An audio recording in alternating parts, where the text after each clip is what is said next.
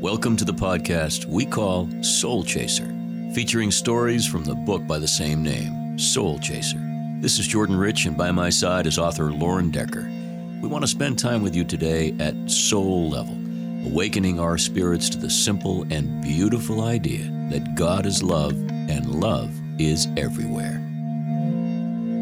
And now, today's installment of Soul Chaser. Hello everyone, I'm Jim Deering once again, bringing you another of Lauren Paul Decker's short stories, here on Soul Chaser, the podcast. Lauren writes stories with a purpose, about how God shows himself and his grace in everyday things.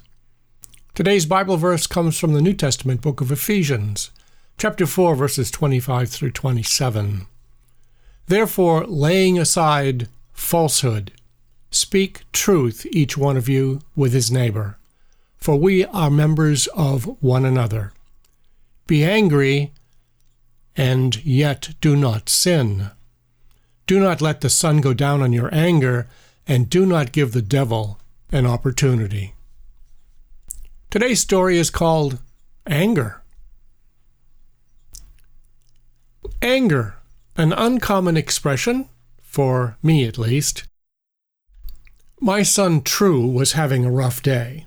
My 7-year-old son had come home from school wearing a frown on his usually happy countenance. He proceeded to tell us about his being picked on at recess. Some of his classmates seemed to have found my sensitive, soft-hearted son to be an easy target for their teasing. "They're just not kind to me," said my sobbing first grader. Our hearts broke for True.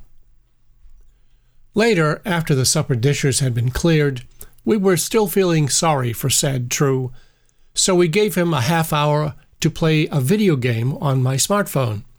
We figured it would get his mind off the playground problem. All was going well until we told him that his time was up and he had to get ready for bed. True, on emotional overload, stomped his feet, balled up his fists, and had tears flowing down from his eyes once more.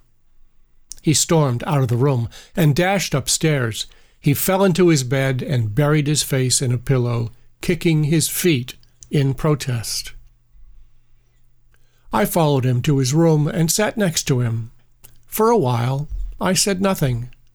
I prayed for wisdom, asking God to comfort my child who was having the worst day of his life. After a few minutes, I broke the silence. "You know, True, you must learn to control your temper. If you don't, your temper will control you." I then said that I would go downstairs in order to give him some time to talk to Jesus and to ask him for help. True didn't take long. "I'm sorry, everyone," he said in a repentant tone. "Sometimes my anger takes over my kindness." We cannot control our circumstances. Bullies will tease, and bedtimes will come. We cannot stop the insult or the clock, but we can control our response to our surroundings. An old proverb states, "Whatever fills you up spills over when you're bumped." So make sure that your anger doesn't take over your kindness. Video games are fun, but they only fill time, not the spiritual emptiness we feel at the end of a hard day. But a few minutes with Jesus will bring peace to our hearts where we need it most. You'll find it buried just underneath your anger.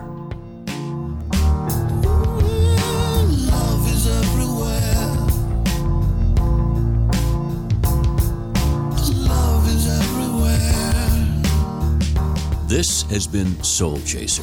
We hope this program has caused you to consider the vastness of God's love for you. Nothing is going to change that reality, but love can certainly change you.